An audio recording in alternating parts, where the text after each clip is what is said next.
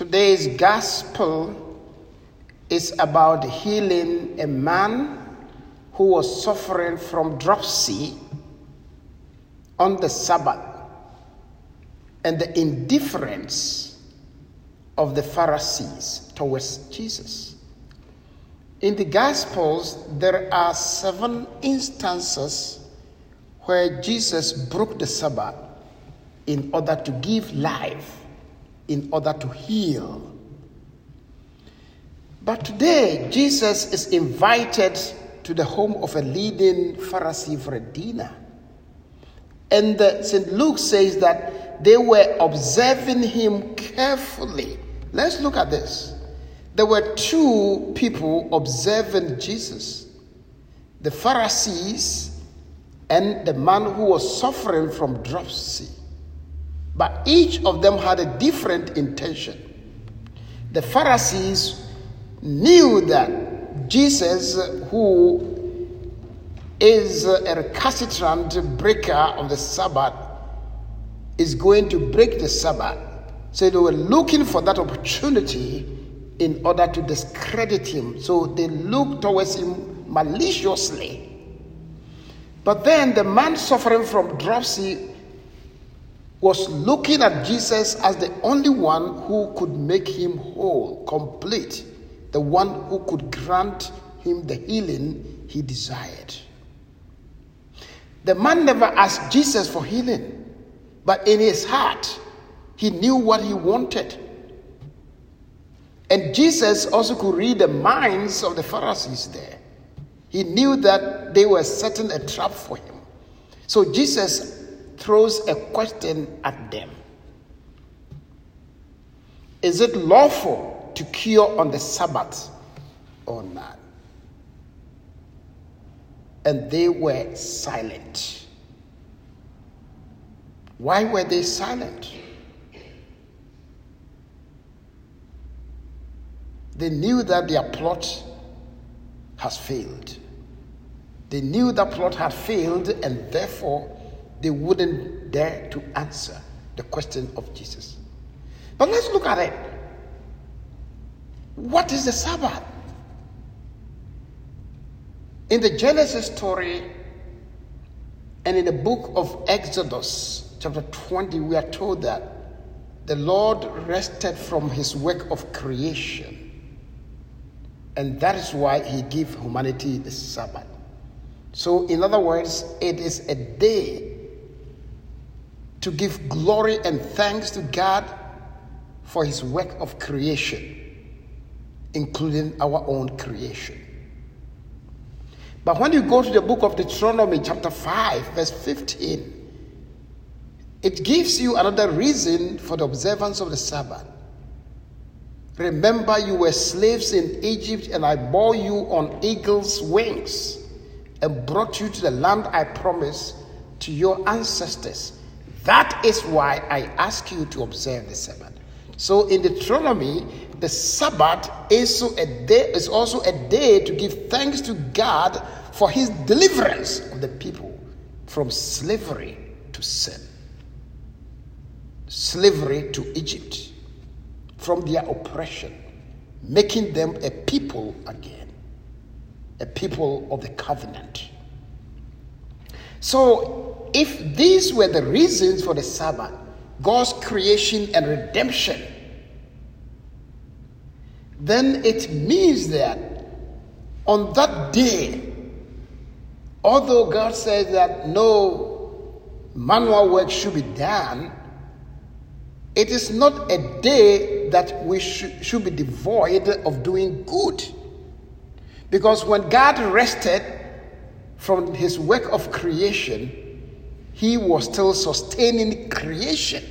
So God was at work. If God withdraws his sustenance and support for creation, the whole world is going to crash. So God continues to work, and that is why Jesus, in some of the exchanges, will say that my Father continues to work even up till today, and so I work. So for Jesus, the Sabbath is the day to give life.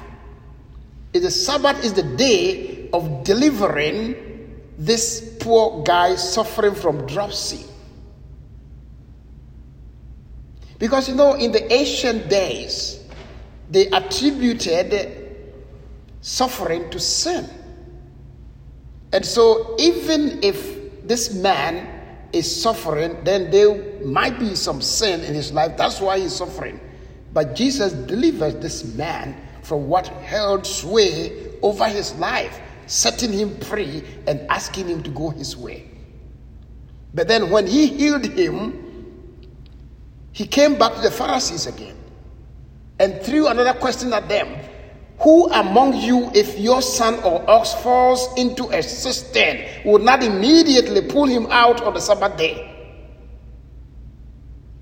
The Lord permitted that. If your animal fell into a cistern on the Sabbath, you could rescue that animal. If your child falls into a cistern, you cannot say it's Sabbath, so no, I have to wait until the next day before I can set you free. So if that is the case, then is it an offense or a violation of the commandment if Jesus sets somebody who is held bound by disease and sets him free on the Sabbath? But it is interesting that in spite of all this, they were unable to answer his question, even though Jesus had performed that miracle right in their eyes. It is therefore not surprising that today St. Paul is saying, I wish that I myself were accursed and cut off from Christ for the sake of my own people. They are the people of his kindred according to the flesh. Theirs is the adoption, theirs is the glory, the covenant, the giving of the law, the worship and the promises. They had their ancestors as the testimony for them.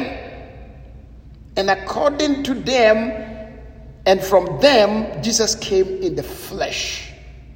Yet they were indifferent, and they set themselves in opposition to Christ and his mission. So Paul, out of love for his people, feels that pain, that he would love to sacrifice his life and his salvation for the sake of these people, if only they would listen and convert.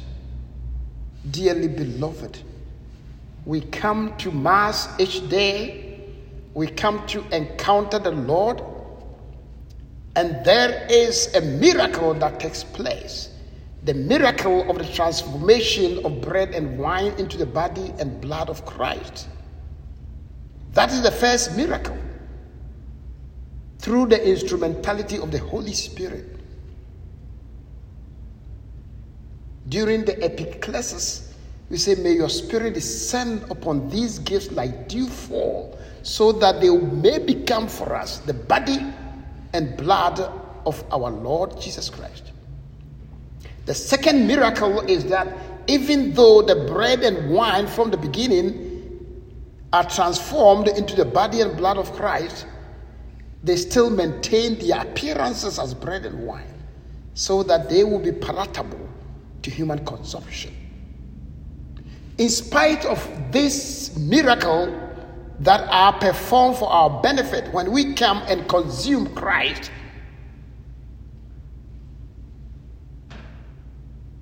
what is the transformation that goes through us? What kind of conviction do we get as we exit the sanctuary and mingle with the world? Does that make a difference in our lives? Does that challenge us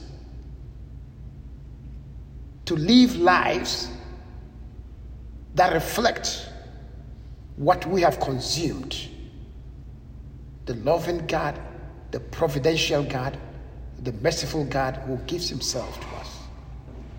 Dearly beloved, let us see Christ with the eyes of faith like this suffering man, and not with the eyes of pride like the Pharisees.